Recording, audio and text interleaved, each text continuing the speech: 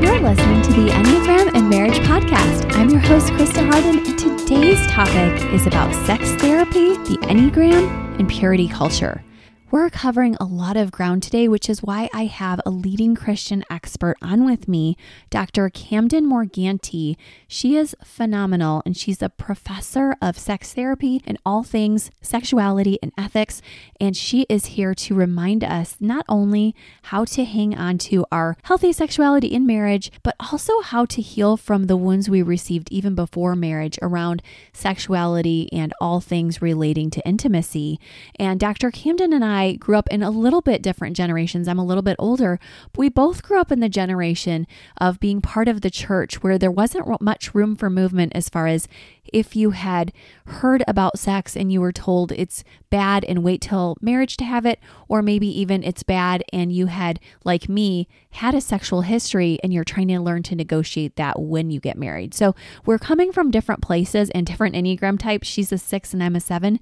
But what I'm most excited for you to hear is obviously something healing for you. That's what I'm hoping you especially get. But I also want you to be able to take the conversation even farther. So Dr. Camden's going to be sharing a special quiz you can take to see just how purity culture really has affected you in terms of how you came to understanding a healthy sexual dynamic, or maybe how you can even still grow as you're thinking this all through, or feeling it through, or experiencing it in your body. I always say thinking, I'm thinking you're all 7s, but you're not. So before we get there, I'm going to take a few of the questions I got from Instagram briefly, because there were some that were just a little too complex to answer there. And I'm going to also give you some brief tips for how to have a better sex life and even how to get in the mood for sex. So just so you know, as a couple, sleep is super important. And I really don't want you to forget also that alcohol can make you feel more relaxed and able to receive as a female. But as a male, make sure you don't go past 1 glass of wine or so, because it can also create the erectile dysfunction temporarily and just make you less able to perform. So make sure you think of that. Make sure you think of your sleep level.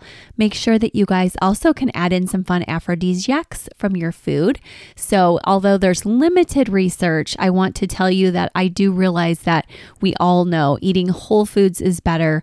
And this goes for all parts of life in your body and immunity, but certainly sex is part of that body work. So think of that as we've been doing kitchen chemistry for my daughter's chemistry class. I'm learning that we really do have such a special relationship to foods, and even more than I realized, just in the sense of how much it affects us if we're eating things that are so filled with preservatives. So it doesn't mean that we can't do that, but just to keep in your mind that as you're thinking about, I need to work out for my sex drive and I need to make sure that I'm sleeping, think about what you're ingesting also very much. And recommendations from Healthline are basil and garlic, which I want to caution you for the garlic if you're with a 1, because I know if I was to have like a clove of garlic, Wes would just die and not of happiness. So be careful on that one. But fruits and vegetables, some people take ginkgo biloba, a natural supplement for even just the depressive feelings. Like I said, be careful about the alcohol, and also understand that people do find chocolate to be a fun aphrodisiac as well, just because of the properties of sometimes waking you up a little bit. So if you know you're a sleepyhead and you want to start a movie, I hear this from couples a lot, that they're getting ready to start a movie and they're thinking, I won't be able to have sex if we do this. I won't be able to be intimate, but I really want to watch the movie. Sometimes you can put a little bit of chocolate near your bed, and before you brush your teeth, or if you're with a spouse who really likes you to brush your teeth first, just brush your teeth right after you eat the chocolate, and then you guys can get intimate and it'll probably wake you up. Now, if you eat an entire bar of dark chocolate, plan to stay awake for a little longer because there's some more caffeine in there. But otherwise, I'm quite sure that milk chocolate, just a little square or 2 or whatever kind you like, will just be a little short sugar spike, almost like the athletes you picture when I like to take those sugar gum chewies, until I learned that I wasn't really a serious enough runner to do that, and it didn't really qualify me to eat a bunch of sugar before a run. Yeah, that's not something I do, but I do think that your chocolate might be a great thing. And I also want to address now, like I said, just a couple of the questions before we have Dr. Camden on. seems like a lot of you are saying that physical touch is really special for you, but sometimes when your spouse wants to take that to a sexual level, it's a turnoff because you're thinking, I just wanted to relax and not be physical all the way. I just want to have some fun. And some of your spouses are so filled with hormones in that moment that it feels so hard for them to not be able to enjoy you sexually. So I do want to make sure that if it's too extreme on that side, that you don't ask for a massage, but just say in advance, before your spouse ever lays hands on you, I really am not in the mood for a sexual experience, but I would love a back rub. Are you able to do that? And if they do, try to honor them in a different way, and even if possible, to keep their mind on something about them where they're giving you loving touch, but you're saying, tell me about something with work or your mother. And that's probably likely to help a little bit in that way of keeping them hands off a little more in the sexual way. So you can add to that with creative conversations that will keep things different, or you can say, you know what, when we get in our bedroom by ourselves, it's more difficult, but when we're all watching a movie as a family, if I want some non-sexual touch, then I'm going to ask while we're watching the movie with the kids. So just make sure that you think about this in terms of when would your spouse most likely be receptive to giving you the non-sexual touch. And even you could think of this outside in the park or at the restaurant where you sit next to each other and cuddle in the booth. And I know a lot of people aren't expecting me to say that. I like to think outside of the box because I know the obvious answer here. And that is, of course, I've said this before on the show and I'll say it again. And I say it later with Dr. Camden too. Don't ever accept anything of your spouse saying, I have to touch you. I can't live without you. I'm going to die if I don't have you. And these are things that I'm literally rolling my eyes about that teen girls hear and that people say, and you just have to say to your spouse, if you're not in the mood, I'm not doing this with you. And they have to respect it. So it's on the both of you guys to do that and make sure you see a specialist if they're not respecting you in the bedroom. But that's going to be something we talk about quite a bit today. So I wanted to give you some outside of the box tips as well. Somebody else mentioned masturbating and how they were pretty sure it was a sin. And I wanted to make sure you knew that it's really important that you understand that your convictions are very personal. And I don't think that it's my place to tell you what your convictions should be. You've probably heard me talk on my last podcast about this whole topic. If you haven't, I really want you to make sure that you go back and listen to it because you're missing certain things that I'm not going to really repeat. But this one's worth repeating. And this is that you really need to make sure that when it comes to sex and masturbation, that you guys decide together how you're going to do this or not do this, because sometimes people say, frankly, we like to do this for each other, and that's fine. I've heard other people say it's a sin, or it's a sin to do that unless they're thinking of me, or it's a sin to do that altogether, or it's a sin if you do this more than once a month. There are so many different views on this, and they're complex and they're rooted deeply. And I do want you to have a respect for differing views because people have such deep morals that go down to the baby years. And yes, we're talking about finding the best of this, but let's not pretend that after thousands of years of thinking that we're new and fresh on this and that the generations before us have nothing to say. Let's try to build on that and to learn, why do I think the way I do? What new information do I have in this culture of today? How can I best live knowing this and feel God's grace upon me? And I'm reminded of those scriptures that where some people feel like eating meat and others don't. You really try to not eat meat when that person is saying, gosh, I feel like if you're eating meat that isn't blessed, that you're sinning. And somebody else may say in the church, well, as long as God blesses it, it's okay. It's kind of like that. Like if one of you feels it's okay and the other doesn't, you guys can decide together how that's going to look.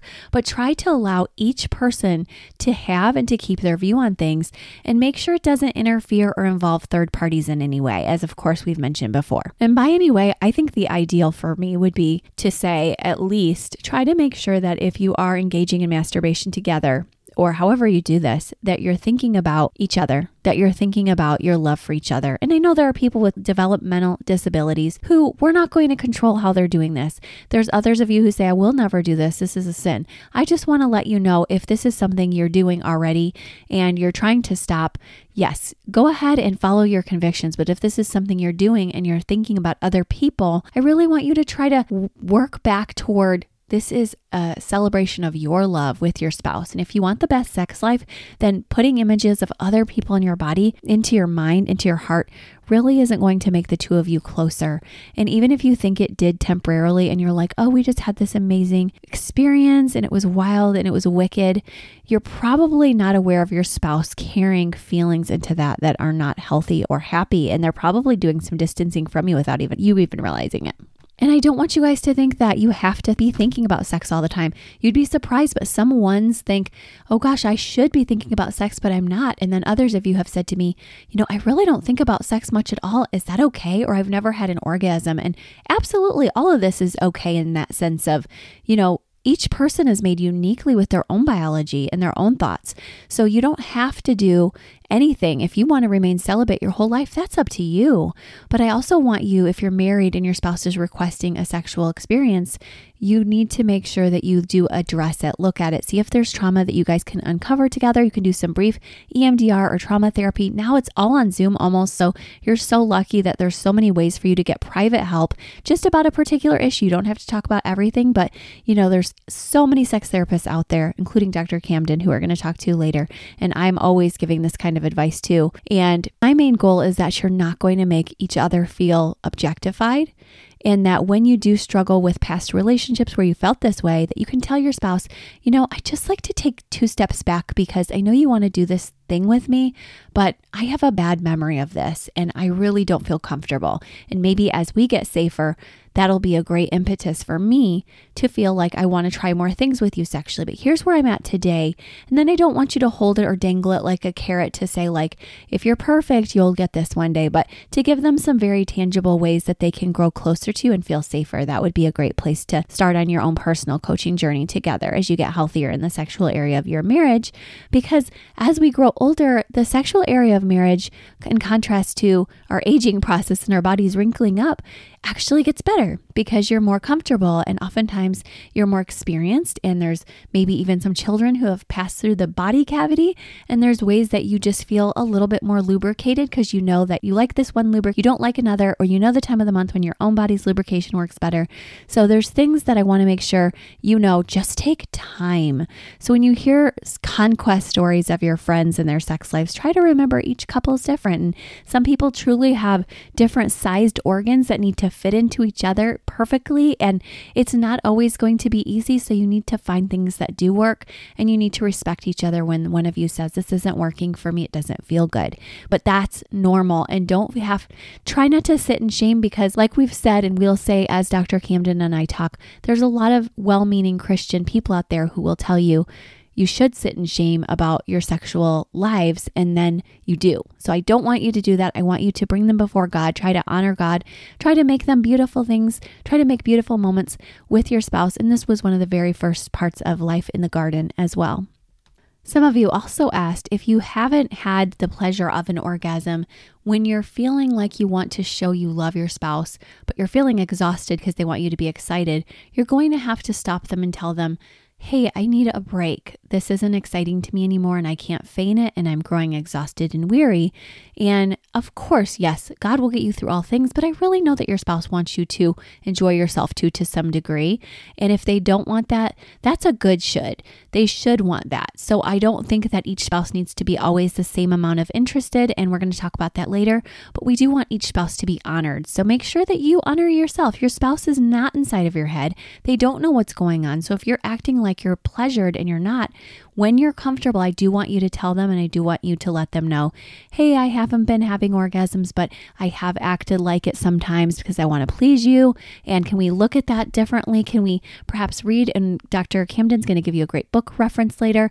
And I think that's going to bless you guys so much to have a good Christian, clean book reference, but somebody who's like, this is all I do, sex therapy. So that way you can get a lot of tools and help on very particular issues like vaginismus, dyspareunia, and a host of other issues that maybe you don't know the name of it, but you're experiencing it. For those who are saying that you have differing love languages in the bedroom, and some of you say, frankly, my love language is not in the bedroom at all, I want you to understand that that's okay. You don't have to have the love language in the bedroom, but if your spouse does, I really like for you to try to honor theirs, because love covers a multitude of sins, in the sense that for some people, it clears their brain and they'll report that it does. And some of those are body types, but not just body types. Everybody can, statistically at least, receive a bodily blessing from a sexual release. So I think it's okay to say, that's my love language. I love that. That's my top priority. And then the other spouse say, not for me. That's not mine at all. I love quality time, or I love cuddling. And so in those cases, you guys will try to make compromises, but try to understand that you do get to make that choice. Just as you can't force somebody on a date with you, you can't force your spouse to be sexual with you. If you're still, and I'm going to take one more question on this realm. And then we're going to shift gears to a story in Dr. Camden. But in this realm, I do want to let those who wrote in about their relationships and dating and how to stay pure, but they're struggling. I think that the busier you are, the more you're going to be able to avoid this. The more you get a physical workout, the more you're going to be able to avoid this, because you have a lot of energy, and that's great. And you want to express yourself sexually. So make sure you do have some great body releases every single day if you need it, and keep yourself busy. And when you're not busy, try to do good things that are quieter. And that way you guys don't have as much of a drive to do something that seems to go against your moral convictions, because I think that's really personal. And most of the Christians I know, including myself, really want, at least desire, to stay pure before marriage. And so that's a great thing that you want that. And it's a great heritage to bring to your kids. But it can also be very wounding if you feel like, oh, I did this. I need to sleep with this person. I need to stay with this person the rest of my life, even though they're abusive. So I don't want you guys to be caught in that. But I also don't want you to feel like you're just struggling and you don't have these options. So that's why I'm giving you that option to try to stay busy, try to stay in public places so that you're not as tempted. And that was something that I think that every couple I've worked with who was dating in the youngest years really said they struggled with. And sometimes they say, gosh, that messed with me because we were intimate and then we decided not to be. And then it became like a friendship and then it got weird. But I want to tell you that sometimes even there are seasons of marriage where it becomes like that. And so you just have to try to spice things up and say, what do I really like? And understand this, your body is got a rhythm and a mechanical process to it, in the sense that it, just like all aspects of science and even the Enneagram, there are triggers and touch points and places that feel good and places that don't. So finding those places of stimulation on each other's bodies really does change things, whether you've had sex before marriage or after. And maybe your mind was going to the place of, this is more fun because it's illicit, but there's other ways that you can feel stimulated. And maybe I'm focusing on certain areas of your spouse that you like, or saying, ooh, let's try out a new scent together, or let's try to do some guided imagery together about a place where we're imagining we are. But you don't have to take it to, like I said, this is illicit or other people. It's just not necessary, and it's not the way we were designed. So I do want to comfort you with that. And I'm not judging you if you like to do that, but I do want to let you know that that's a great solution if you're like, we're not being pure and we want to be, and we really, truly, it fits us in better ways. And I truly do believe the laws of God are there for our blessing and not to hurt us. Just like when people say, why do I have to take a Sabbath? And Jesus does a miracle on the Sabbath. And he's like, hey, this is for you. Like, I'm not doing the Sabbath because I need it, but like, this is a blessing for you. You don't have to worry about pregnancies before marriage. You don't have to worry about, I'm not done with school. I don't know what I'm doing with my life yet. Now I'm bringing a new child in. And there's tons of grace and community support a lot of the time when this does happen. But it's just a way for you to stay, hey, I want to stay quote unquote pure. But even that language is hard, because if you do make mistakes, which we all do, does that make you not a good Christian? And you do have to remember that Jesus says there's no condemnation for those in Christ Jesus. So that's a verse for you, Romans 8:1. And it doesn't give license. Paul says, should I sin so that grace may abound? You don't want to be sinning left and right, like, yay, I rob stores and nobody cares at all because grace abounds and no condemnation. You're still going to have consequences of the things you do. And some people pray and say, hey, I've had a soul tie and I want to break that because I've slept with a lot of people, or a few people, or one person, and God will redeem that. So I don't want you to take that too far either, where you think I'm ruined. And we're going to talk about Dr. Camden has so many of these actual issues that the church has been struggling with over the years. So make sure you keep tuning in. And I just wanted to answer those very specific questions. I got those and so many more that it makes me think we're going to need an entirely different episode, but that will get us started. And even before we get to that, I want to remind you guys guys, as I always love to throw in that literature piece, as I was really analyzing the Jane Austen, Charlotte Bronte debate this past week, and I have my students debating on who was a little bit better of a writer to them this coming week, I really was excited about the topic, especially because I learned something surprising to me that some of you already know who love these writers, and that is that there was such a disparity in that Charlotte Bronte didn't even like Jane Austen because Jane Austen was such a fangirl of purity culture in the sense that she wouldn't have really talked about it at all. It was completely puritanical, or we should say in her time, Victorian. And so she was really dealing with, we don't talk about it at all. Once we get married, it's a happily ever after. And one thing I wanted to share with you guys, I kept really looking at this quote and thinking about it this week, was when Charlotte Bronte really stands up for just being deeper and richer and understanding that life is not always easy or perfect. Or she thinks about Jane Austen with roses and countryside blooms. And she said, her business is not so much half with the human heart as with the human eyes, mouth, hands, and feet. So she's basically saying Jane Austen is stuck in the body work. She's not doing anything except for the five senses. And so she really wants to go to the heart. And she says, but what throbs fast and full, though hidden, what the blood rushes through, what is the unseen seed of life and the sentient target of death, this Miss Austen ignores. She no more with her mind's eye beholds the heart of her race than with each man with bodily vision sees the heart in this heaving breast. Jane Austen was a complete and sensible lady, but a very incomplete and rather insensible, not senseless woman. So she's rather brash, and there's so many hypotheticals as to why she's a little defensive against Jane Austen, because Jane Austen really did carry us a lot with her wit. So I'm not at all against her. You know, I love her as a 7. We really talked about this on IG last week where I was asking you guys, I got some fun answers in the DMs, but the truth I was really wanting to get to is, do you like that fairy tale, or are you more of a person who says, yeah, I don't live the fairy tale. I need the woman who's going to be honest and real with me. And if I enjoy sex, that she's okay with that. Or if I don't, she's okay with me talking about it with a professional or somebody I care deeply about and trust, or especially talking it within the marriage. And you get the sense that Charlotte Bronte wants to go there, that she wants it to be deeper, more real, and that she's not afraid of what she might find there as much as she may find something she doesn't like.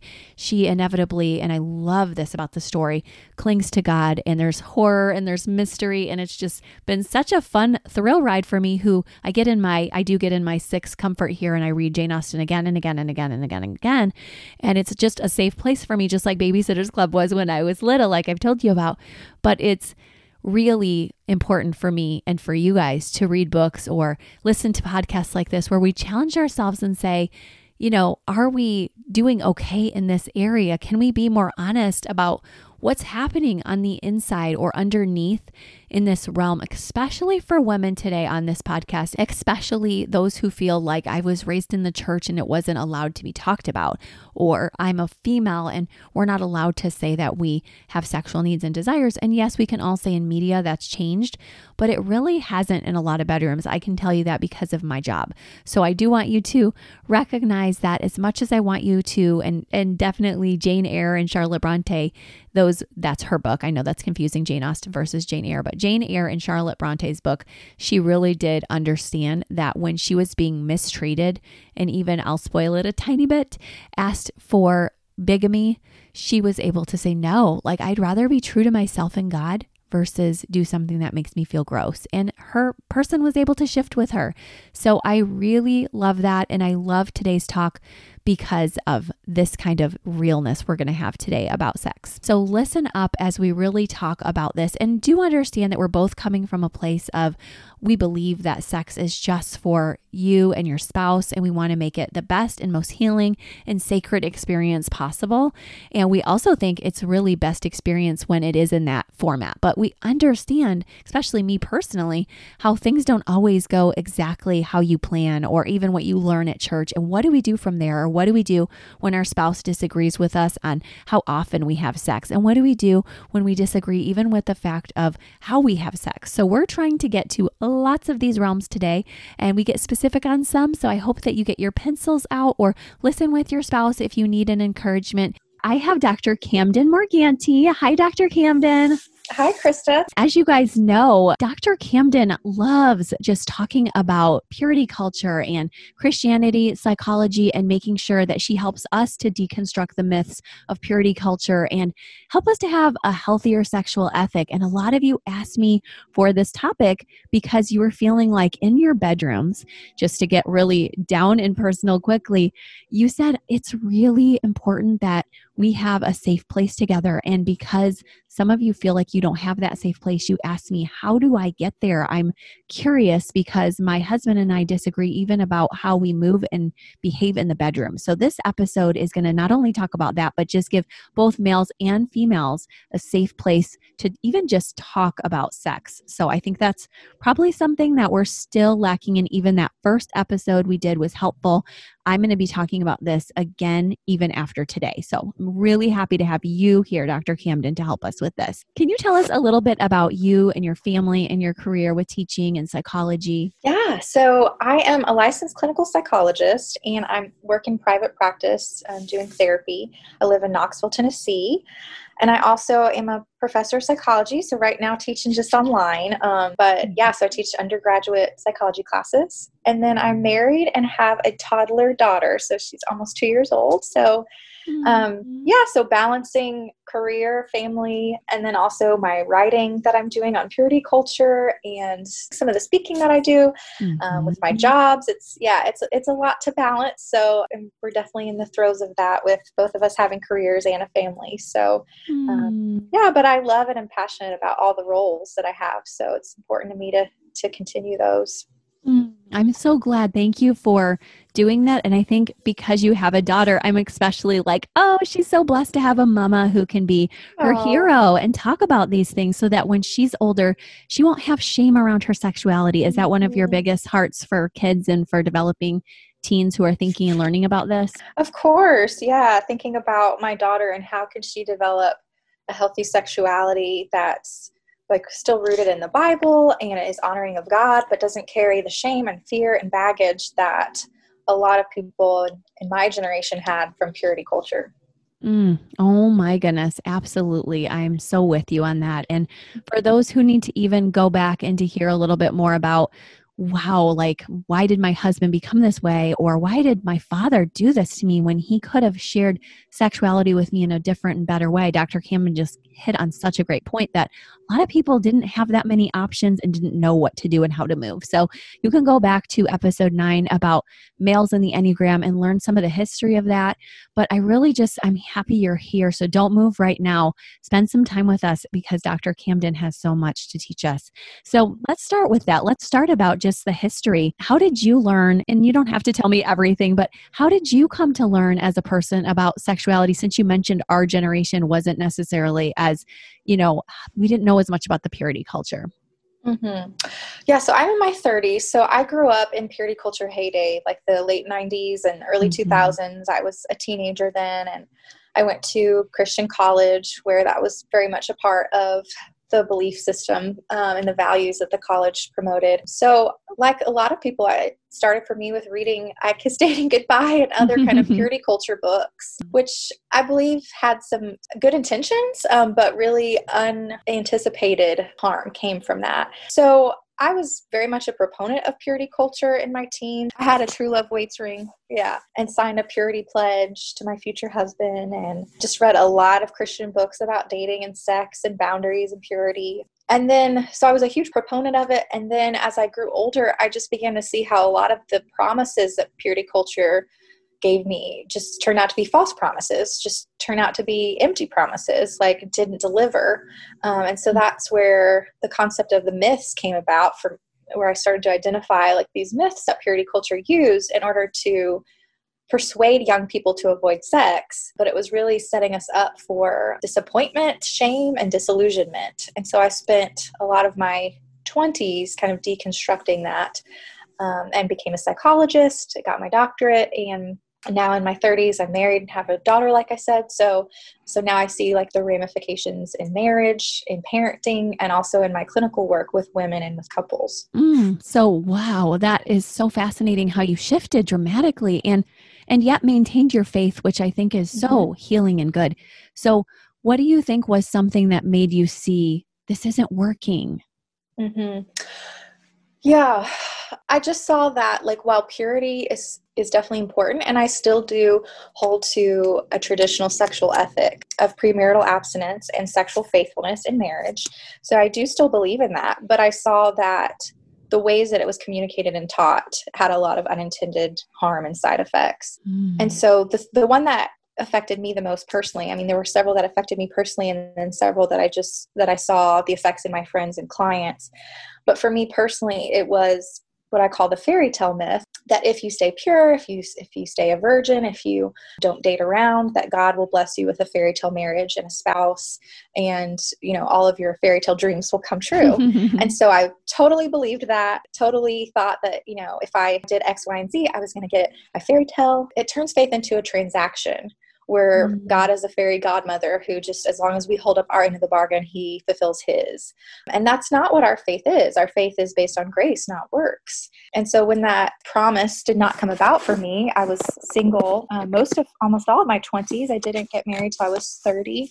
And that was very painful for me because I expected it much sooner. But yeah, so that's when I began deconstructing that myth and really identifying how it had affected me. And it really hurt my spirituality and my faith too. Oh my gosh, that makes so much sense. And if you don't mind my asking, since I know every listener is clued in now on how awesome you are, but they'd probably love to know a little bit more about your psyche. What's your Enneagram type? I am a type 6. Okay, so here you are dealing with what's going on here. I love and have loyalty as such a top concept. So you're going, I want my companion, and it should have been here because I followed the rules. Yes, it was very much like these rules gave me security. These rules provided a support and guidance system for me, and yet they didn't fulfill their end of the bargain. They didn't. The promise was not fulfilled for me when I thought it was going to be, in the way that I thought it was going to be. Yeah, so that's a good example of how my Enneagram type played into this. Yeah, it sure is. And it's beautiful to see hope for people, because I think we can get so stuck in our types like, oh, I can't because I'm a 6, or I could never do that because I'm a 1. And you're just like, you know what? I've grown a lot. Like seeing me as a different version of 6 looked like me really trusting this book that I read, or this thought that I had about culture at the time. And when I really realized that God had a bigger design for sex and that I didn't have to feel the shame, it really released you from that. That's beautiful. Right. Yeah. Ah, that's awesome. And I had a similar story in that I was at the church, and so I heard in various settings how it was supposed to look. But when I entered my marriage, my husband and I both had sorted past, not completely where you're like, oh my gosh, Lady Chatterley's lover or something, but just in the sense of like, you know, having heard about sex at age 4 and really feeling just wounded, even though I wasn't sexually abused by the early years as a child. Some people might say that is sexual abuse by just me seeing things and being exposed and awakened. So by the time I got to 13, 14, 15, 16, when I'm hearing especially be very virginal and, you know, you shouldn't have any impure thought, I'm like, oh, I've been watching all the Friday the 13th movies for years, you know, and I can't even negotiate that, much less sexual experiences that I'd had by then. So I think that that was really important for people who have one of our stories where you've been either a little bit rigid and rule following, or a little bit like skeptical of whether God really loves you because you've already been through the fire so much. It's really important to say, wow, let me take a step back and look at what was the church's intent. And it wasn't to hurt us, like Dr. Camden said, it was to give us some healthy boundaries. But when you don't have those, or you haven't learned those, or you've had some experience, it can really disillusion you. So I'm so thankful you're telling us what are some of those things that some of our listeners can look out for if they're coming from either of those two poles. Well, I think one thing you brought up made me think of what I call the damaged goods myth. You know, the teaching or the belief that if you have sex, you're ruined, you're unworthy, you're dirty, you're unclean, you're damaged goods, and therefore you no longer have your purity or your value to offer to your future spouse. And that's extremely harmful to people who have had sexual sin in their past, and also sexual trauma that was not their own doing, that was not, you know, their choice, or that was done to them. To make them feel like they're no longer worthy or they're no longer pure is just so shameful. So for people who have that experience, that's what I would say is to really address the shame and how unhelpful and untrue those thoughts and that belief system is, that we are made pure through Jesus' sacrifice on the cross for us, regardless of the sins or the mistakes or what has been done to us in the past. Yes. And that was something that I dealt with even from a very little girl. When I had my first sin that I remembered was because my dad yelled at me for something, or I anticipated that he would. And I felt like I did wrong. And I said, Jesus, I'm never going to allow my daughter to do this. I was like 4 or 5, and I can vividly remember where I was standing.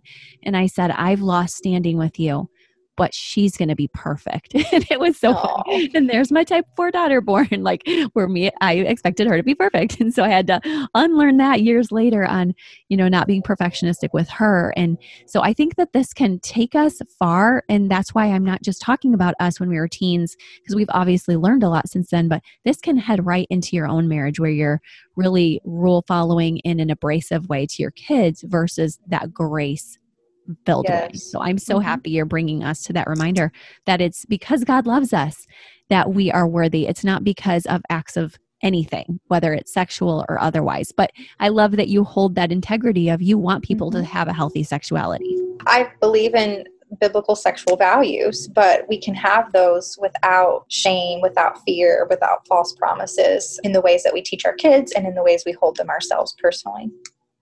Yes. So I'm so glad that you're reminding people that whatever's happened to you right now, if you've had a difficult sexual past, if you've had one that you're ashamed of, you don't have to stay in that, but you also don't have to condemn yourself, because God doesn't condemn you. And that's huge for you to realize. And then you can move on with a lot more integrity, because I know that when you're feeling unhealthy, you're thinking, I'm not loved. I'm not worthy. Why should I? I know that because, like you said, I love that you called that the damaged goods, because that's exactly where I sat with that. Was, okay, I'm kind of done. Like, it is what it is at this point. I guess I don't care about this part of myself. And I hear that from a lot of Enneagram 9s, actually, who say, I'm so far removed from my body that it doesn't matter. And mine wasn't that dramatic. Mine was short-lived, but sometimes it goes on for years like this. And then there's other seasons where you meet with your spouse, like we said, and they maybe treat your body in a way that you weren't expecting because of their pornography issues. And then you have to deal with another level I've heard so many women talk about, and men, because sometimes it's not the male, it's the female that wants something that the other one isn't comfortable with. So, but first, tell me a little bit more about any of the other myths that you think we get stopped with in our sexuality. Well, another one that I've identified is called the flipped switch myth. This is going to affect people in their marriage. So the idea that purity culture gave us that once you get married, sex is now went from off limits to good and pleasurable. And that as soon as you get married, you flip a switch and sex is going to be instantly amazing and pleasurable and intimate and just wonderful. And so I got fed that promise so much. And then I saw friends of mine who got married before me who just were not able to flip that switch. They still felt like sex was sinful or shameful or dirty, or maybe they had so much sexual pain that sex really wasn't possible for months after they got married, and just took a lot of work, a lot of patience, a lot of communication, maybe therapy or medical attention. So the idea that just because you waited, your sex life is going to be amazing is a myth. It's untrue, because sex takes work. No matter what our sexual past is, it takes a lot of communication and a lot of work together to have an intimate and connecting and just sacred experience in sex. It's just not instantaneous and automatic. So I think that harms a lot of married couples, because they're wondering, why isn't sex easier? That was what was promised to me. Right. And I think that youth pastors are stepping on a lot of toes when they overly talk about it or don't talk about it enough, because they're dealing with parents who are saying, hey, can you make sure you include this? And others saying, do not talk about this with my child. So I think that's really important. And I've even had that with my own teaching of teenagers, where sometimes a parent will say, usually they don't say this, but once in a while they will say, I can't believe you would think about teaching my child, Anne Frank, where she has a moment where she considers her body sexually. And it's really something that's happening amongst the teens anyway. So I think it's really important that if you're in that spot, or when you get to that spot, if you have toddlers, I know a lot of our listeners have no kids yet or young kids, that you remember that even a very small child, some of them will start early touching and feeling themselves at that age. So you have to be ready for that to hit later. And Dr. Camden reminds us that you don't want to be on either pole, where when you get to your marriage bedroom, you're thinking, okay, this is dirty and I can't do it, or this is lewd and pornographic and I have to act like a pole dancer in order to be enjoyable to my spouse. Right. Yeah. And I wrote an article linked on my website called 5 Tips for Raising Kids with Shame-Free Sexuality, where I talk about how we don't need to shame their bodies. We want to use proper names for body parts, including genitals. We don't want to shame them if they touch their genitals, that's completely normal in infancy or in toddlerhood. That doesn't have to be, there's nothing sexually like dirty or explicit about it. It's just them exploring their bodies, just like they touch other parts of their bodies, their eyes and their ears, and just they're exploring and they're figuring things out. So we want to be really careful what language we use with our kids, how we talk about their bodies, and then later talk about sex and intimacy as they get older. Oh, I love that. You guys will give her links, everything like that at the end, because that is a phenomenal article for you guys to read. Because I can tell you, kids have it, even if you have been. I mean, I took a great sex therapy course and knew all this. And it's so funny because we actually found out we took the same professor, right, Dr. Camden? Yes. We had the same professor in grad school for our sex therapy class. I love that. That is just such a fun fact. So you know what I'm talking about. We had all the training. I did things well. And then I still found out when my kids came along, somebody else somewhere down the line had shamed them. So it's so important that you think, oh, I never did that. But for you to be an open space and to say to your kids sometimes, it's okay for you to talk to me and it's okay for you to have curiosity about your body. That's totally normal. And I think it's great that you guys continue to be open about this, as well as let them know what's not healthy about doing things with other kids, and, not in a shaming way, but just telling them how important it is to explore what they want to, because this is the body God gave them and designed for purposes. And some of those purposes will come along later, but they're just curious, like Dr. Camden said. So I'm glad that at least that helps people once they get to the marriage bedroom to know some of the mechanics. How do things work, right? Yeah, absolutely. I think one of the other unfortunate ramifications of purity culture is a lack of sex education in the church. Because abstinence only is emphasized so much, teenagers and even young adults just aren't getting the sexual education they need. Women don't know, especially women, don't know how their bodies work and how to experience sexual pleasure. So therefore they can't communicate that with their husbands, and their husbands don't know either. And just there's not a lot of knowledge about like how to enhance pleasure or what to do if we have sexual problems in marriage. So I just feel like Christian couples, we do them a disservice. We do Christian teens and young adults a disservice when we don't provide them with a holistic sexual education, that we can still emphasize biblical values. We can still emphasize God's design for sex, but we can also give them knowledge and education about their anatomy, about sexuality mechanics in marriage, problems in marriage, and birth control, all those kinds of things that are going to be relevant. Oh my gosh, absolutely. And to understand that they're going to develop their own sexual ethic within their marriage. So as we're launching them, to say, you might agree or disagree on some of the same things I've taught you. And I hope you'll really look to God to help you through things along the way so that you can keep your own moral compass. But here's what I've learned and discovered on the journey. And sometimes it's going to be that you're talking with kids about this, or people you're mentoring, or even your spouse. Here's what I know. Here's what you know in premarital work. And I do hope you do some premarital work if you're in the dating years. But I think it's really important also that you say, there's room for movement here, because God gave you your unique likes and dislikes, and you and your husband, you and your wife might enjoy things, like I said, differently. But also take those conversations lightly with your kids, because they're not going to want to have them all the time. But if you present them in a way that is attractive and safe, they'll be listening, even if after a minute or two they say, oh, Dad, oh, Mom. But they're listening, they're leaning in, and they need the information desperately. And the good news is a lot of them will come, if you're a safe couple, a lot of them will come to you after they get married. And that's awesome too, because they might not feel comfortable to talk about it before and say that's gross. But now that they're married, you can continue that conversation. You don't have to stop it as long as it's honorable. You can say, do you guys have any questions? Because this is also new to you. And you'll find sometimes they really do. And they're like Dr. Camden said, like, hey, we're having trouble. One of us is having trouble performing, or one of us is in a lot of pain, or we're dealing with infertility, and you can give your wise counsel over them. You don't have to be a specialist to be able to be kind and loving and not shaming in this area, right? Mm-hmm. Yeah, definitely parents are going to be the biggest influences on their kids' development of sexual ethics and sexual morals and just their sex education. You might think, well, the school's going to take care of that, or the church, the youth group's going to take care of that, or I can hand them this book and they'll read it. But really, we know parents are going to be the biggest influence on that. So it starts young with developing like a safe and trusting environment where they feel safe to come to you, like you said. And that way, when they're older, when they're teens, or when, like you said, when they're married and having problems, they still feel safe to come to you. Oh, I love that reminder. Yes. And that is something that I wish I would have had. I think that my parents were very healthy sexually themselves, from what I can gather most of the time. But I think that I felt such an age gap that I was like, I do not want to talk about this with them. Right. So it would have been helpful to talk to other adults. So make sure, talk to your safe friends and your counsel, and be that for your kids young. I love that Dr. Camden said, do this young, because my son, as young as 6 or 7, was being confronted with, say, typing.com pictures of things, or at a friend's house while they're watching YouTube videos.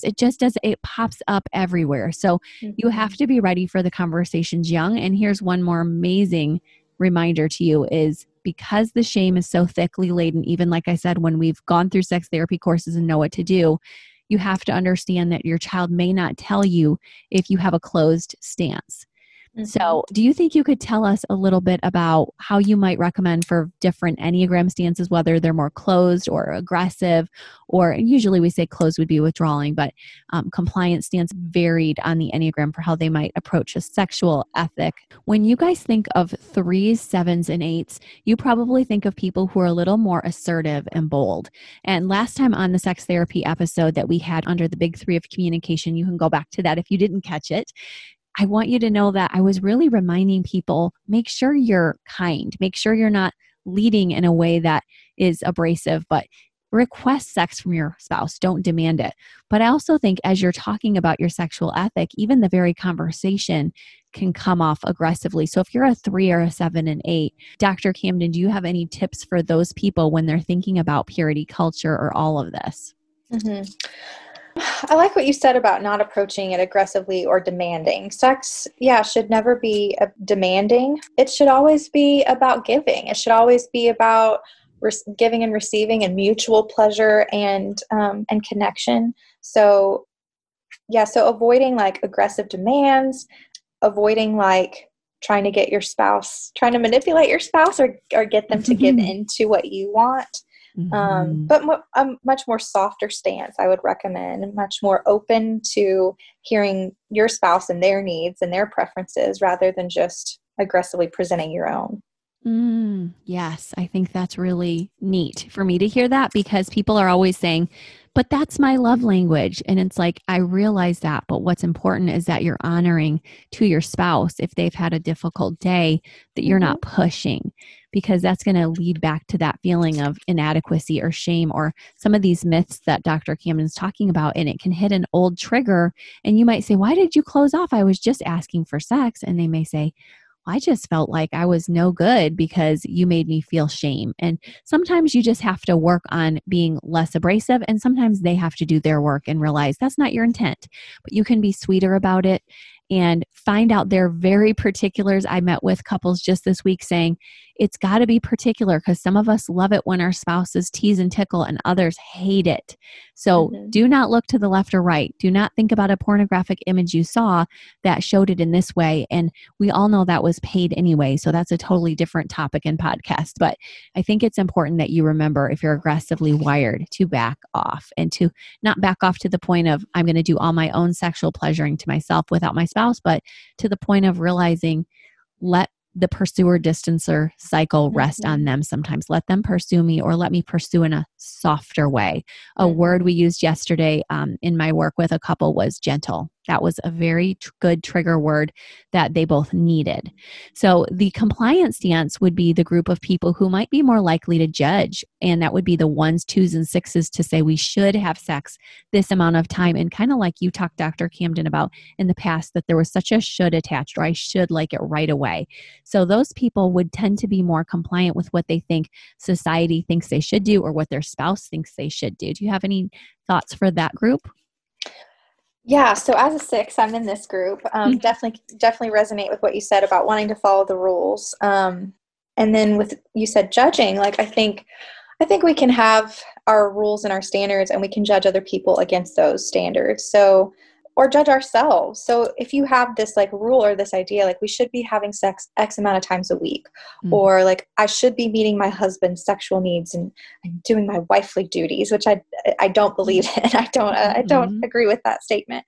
So just being non-judgmental towards ourselves and figuring out what works for you as a couple, rather than comparing yourself to a standard that you feel like you have to meet, or what you feel like other people are doing, or the rules and belief system that you came up with. So I would say non-judgment and being open to what works for you as a couple. Yeah, you've said a lot there. And I think that what you guys think works as a couple is the key phrase I have there, versus, like you said, societal standards. And also, maybe you can touch a little bit more on how you think we come together in a sexual ethic for our marriages when one of us wants sex a little bit more and the other one doesn't. Do you have any thoughts about that? Yeah, I mean, that's extremely common. You know, if you are a couples therapist too, Krista, so you've seen that. And actually, in my work as a couples therapist, I've seen just as many couples where the wife has a higher sex drive as I have, the opposite pattern. So it's not always about the man needing more sex or demanding sex. True. It can be the opposite way too. So I think that's something that a couple really has to approach prayerfully, and thinking about what your sexual values in marriage are. Like, is sex used, to get my needs met, to bring me pleasure, to fulfill me? Or is it about giving and receiving love mutually? Is it about connecting us? Is it about expressing our covenant that we've made to each other and with God, and using the gift that God's given us in sex to enhance our intimacy and our connection? So really making it a celebration rather than an obligation. I think that will help with a mindset shift if it comes back to what are your values and beliefs about the gift of sex. And then I would also say there does sometimes have to be this level of compromise in marriage, that every time you have sex, you're not going to be a 10 on a scale of 1 to 10 of how, turned on you are, or how much you desire sex.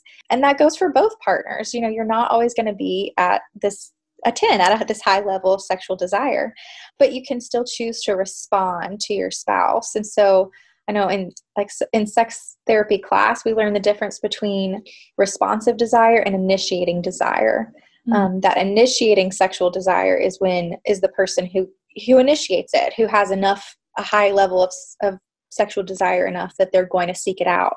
But responsive desire is that desire that maybe wasn't there initially, maybe it wasn't super high initially and we didn't seek it out, but yet once our spouse invites us and kind of offers that to us, we can respond. We can choose to give and to be, I guess, into it, to be responsive to our spouse. So those are my thoughts about when there's a mismatch of sexual desire. Wow, that is awesome. You really touched on a lot of topics I don't think a lot of people have heard about. So thank you, because that happens all the time. And I love how you said sometimes for you, it's the female, and that happens for me a lot as well. I have to say in my work, it's still the male a little bit more, but I definitely have a lot of cases where it is not. So I'm really happy you said, if that's you out there who's a female and you want sex more, totally normal. And I know that right when you're in that fertility time of just after your cycle, you're really more responsive even. And a lot of women feel shame to say that, like, honey, I want you. And a lot of husbands or wives may say, well, the other one keeps saying no. So what we're saying to you guys is maybe the same old route you're taking isn't working. And so please try something else, because your spouse may very well feel like you're just making me do this because it's my wifely obligation. And they're coming, and this is so common. They're coming at you from a place of resent. So when you can get back to, honey, what do you like? Let's talk about this. I happen to be the one who's more initiating. What makes you feel like this is more of a gift to you? And this is our celebration. I adore that you said it that way, Dr. Camden, because that is so true. This is where we really want you guys to head, is not feeling like it's something that you're forced into ever, but that you are a person who enters into marriage as a covenant where you're still a person, where you say, I love you, and today is not a good day for me, and your spouse respects that. But hopefully on other days, even if you're not the initiative partner, that you can say, I really love you, and I see how this changes you and shifts you, and that release gives you such pleasure. Even if I'm not feeling it, I want that for you. So we really hope that you'll really try to honor and give a gift if you can, but when you can't, that you don't feel like culture tells you you have to. Mm-hmm. Yeah. It should never be forced or coerced. It should never be manipulative. It should never be without consent. So we definitely want to make that clear. But there are times where you choose to do it, to have sex or to be intimate, more for your spouse's pleasure or more for what it does for your marriage. Not even just like what you're doing for your spouse and the focus and emphasis on them, but how it brings you two to closer together, how it makes you feel more bonded and connected, and how it's just an expression of the covenant you've made. So we can reframe it in our minds in that way. Yeah, I think that's a beautiful way to think about it. And in the last episode, I even talked about there's some health benefits on those days where you think, I want to give, but I don't enjoy it as much. And I've had people tell me, I've never experienced an orgasm. And maybe they're not here to work with me on that, where they're like, I don't want to do sex therapy. We're here to talk about this or that, or I'm separated. But there's a sense of people who are out there. They are out there who are like, I don't know what sexual pleasure feels like. So we're not saying you have to remain abstinent in your marriage, but we are saying, think about it thoughtfully, creatively. Don't be afraid to work on that particular issue with somebody, because that could be a health benefit and a blessing in your marriage. But we don't want to shame you if just you're not into it. Generally speaking, you're not into it, but you're giving that as a gift. And like you said, Dr. Camden, it's just part of your marriage blessing. You feel better after it for some reason or another. It shifts the family in the healthy direction. So, so many reasons that people partake and enjoy not just procreation, but just the marriage gift of releasing stress together. So the withdrawing stance is the last group that I wanted to cover here, because you guys are people who might say, I don't need it, or I'm somebody who really doesn't feel comfortable to talk about it, and I don't like to say anything, and maybe my spouse is asking me to do things I'm uncomfortable with. So what would you say to this group, Dr. Camden? My husband is a 9, so he's in this withdrawing stance. So Thank you. Yes, 4s, 5s, and 9s there. Go ahead. Yeah, so I'm familiar with the 9 and the withdrawing stance. I would say, don't be afraid to bring it up. Don't be afraid to initiate sex sometimes. Instead of withdrawing from your spouse when things get tough or when there's a mismatch between you and your spouse with sexual needs or pleasure, is approach instead of avoid. Look at this as, this conversation is tough, and I know, there's a tendency to withdraw and avoid conflict in this stance, but yet it's going to pay off in how much closer it can bring us if we have this conversation and if we work on this together. So approach, don't withdraw or avoid. Yeah, that's really important, and you're worth it. You deserve to have a voice. And even if you feel like, I don't want to make them sad, I can feel what they're feeling and I'm merging with them and I know they don't want this. Understand that you might be in the body triad as a 9, to use that example. And maybe that bodily release means more to you than you'd like to even admit. And so it's important for you to ask yourself, if I do want this and I really think it blesses me, how can I speak up? And think about it in ways of, maybe I text it or email or send a funny meme, but do understand that sometimes your spouse might not catch it if it's too subtle. So I like how you're really reminding them to assert, to really be bolder here, because that's an important piece of Stonewalling is one of those things in marriage I've talked about before, that when you avoid altogether, that's probably the worst thing you can do in your marriage. So as much as Right.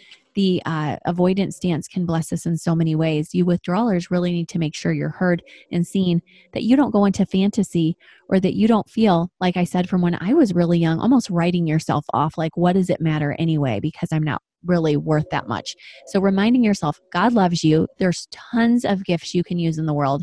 You have such an incredible personality that we want to see, and we want you to have self-respect. So if you're doing things that you don't respect yourself with, and you're crying after sex, and you're feeling like, I'm trying to please my spouse because they have these 50 shades of gray desires, and in the moment it feels good, I want you to remember, this is not what you were designed to do. And it's so important that you understand, I'm not judging any particular acts. I didn't even want to go into particulars, just in the sense that we all have a different flavor in sex.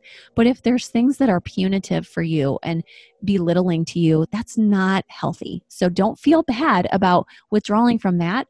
And don't feel bad about feeling like this is something I need to speak up about, because right now culture's kind of shaky on this. We're hearing it on one level, but we're seeing women dressed up, like I said, riding poles, on the other hand, saying this is awesome and we're really healthy modern females. I want to say, don't underestimate the healing that can come from seeking professional help for any of these issues too, because sex therapy, or even individual therapy with someone who is trained, professional, and competent to help you pick apart like your shame. Like, where's the shame coming from? Like, am I doing things that make me feel belittled and demean me and I'm uncomfortable with?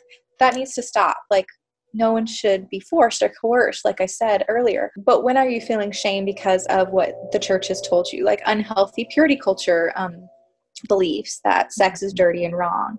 So a professional can help you walk through that and help to discern what's shame and where's that coming from. And then other types of professional help that I would recommend is definitely for women, seeing a gynecologist if there are physical problems, if there's sexual pain, seeing a pelvic floor physical therapist can be extremely helpful. So don't hesitate to get professional help. Sometimes talking to a pastor or a pastoral counselor at your church can be helpful depending on what the issue is and what kind of help you're needing. So you don't have to suffer alone, or you don't have to just put up with an unfulfilling sex life. There's always help and hope for healing. That is so well said. And it's really an important one because, like I said, we don't have time to navigate the murky waters together, just in the very sense of you're all on a different sexual spectrum here. I'm not going to judge you, but I do want you to be able to sift through and say, ooh, this felt icky, or this feels really good. And so if it's that you're both feeling really good, that's a great place to be. But if one of you or both of you aren't, sex resources are out there. Like she said, at your gynecologist, you might need trauma work or EMDR, where you say, I've had clients do that, where they're working with me on their marriage, and then they're working with an EMDR therapist who's saying, I'm helping them process the issue of shame that they initiated in childhood. And now they're actually not asking for the same things in the bedroom, or they're understanding their spouse's needs a bit better because they're processing their own shame. And the same with pornography, where you might say, I'm so dulled because I've done so much pornography. And I've had a lot of clients say that. And so now that's another good place to receive help and to say, there are tons of people in your shoes. You don't have to feel like you're alone there, but to get help is important, because you do want to be able to have a healthy sexuality together, and there is hope for you. So that should comfort you to know that two of us who have really done a lot of work in this area have seen so much improvement with people that we have worked with. I would also recommend the book A Celebration of Sex by Doug Rosenau. That is the textbook I use. I teach psychology of human sexuality, and that's the class textbook I use, but it's also a book that I've used in my couples therapy work, recommended to couples or individuals, and read it, before I got married too, as my for my personal knowledge and reading. So that is my favorite resource for Christian couples. And then, as we were talking about visiting professionals, getting medical help, therapy, also wanted to mention just your own general practitioner or primary care doctor for men's sexual problems too, like erectile dysfunction, that you can get help for that too. It's not something, that you have to suffer alone in or put up with. That's really important and really common. So I know my husband has a lot of patience with that, and it's so easily tweaked that it's almost ridiculous that people wait so long, but I understand that they're dealing with their own shame stories of that's not okay or locker room talk. So they have to do their work to get past that. And you can be a gentling influence if you're the spouse of a person who says, no, it's painful, or I can't because I just don't have an easy time to have sex. So that's painful. That there are so many different meds now that are coming out every day for helping in this area. So doctors are very used to it. I just want to let you know that. And I love that you brought up the Rosenhaus book because I have recommended that over time as well. And it's excellent to know there are Christians who this is their number one mission. And thank you, Dr. Camden, for teaching this course and making the work more well-known. These are invaluable lessons you're teaching people. Well, thank you. And rarely talked about in the church or on podcasts. So yay, Christian podcast history here in the making, guys, of just being able to share that.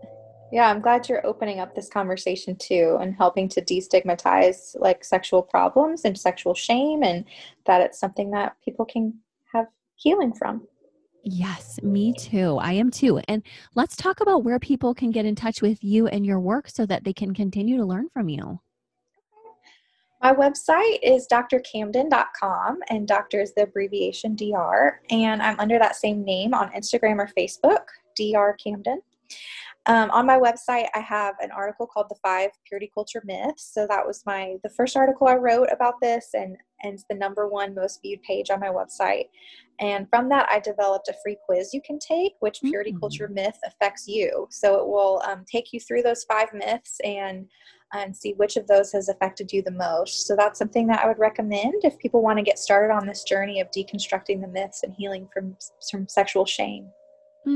Oh my goodness. They're going to be so excited to take this quiz. And I know I am. And I am so grateful for you sharing your wisdom and knowledge with us and just taking it a step farther and helping all these kids that are developing to hear how they can enter marriage with a healthy sexuality.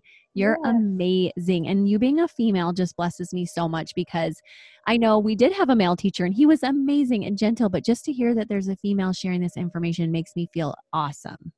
Oh, well, good. Thank you for having me, Krista. I enjoyed talking with you. You too. I'll talk to you later. Thank you so much, Dr. Camden. Thank you. Bye. So that was amazing. And once again, the book that Dr. Camden recommends is called A Celebration of Sex by Doug Rosenau, Rosenau.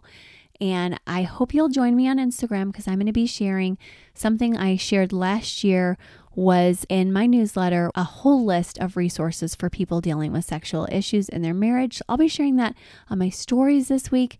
And I also want to make sure that you know that you are doing a great job just by listening and doing all these things to make your marriage better. We're so proud of you, and I'm really grateful that you're tuning in. Make sure you leave a review at Apple Podcast if you like this podcast, or share it on your stories on IG, Enneagram and Marriage, or you can sign up at reflectionscc.com.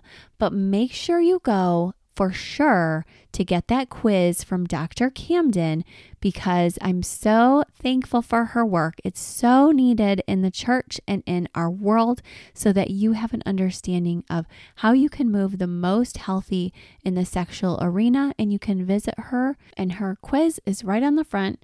Which purity culture myth affects you at drcamden.com. So yay guys, it was a great time and I hope you have a great week. I hope we have some awesome conversations about sex this week on the Instagram account that will help you and your spouse to have an amazing life together. Bye-bye.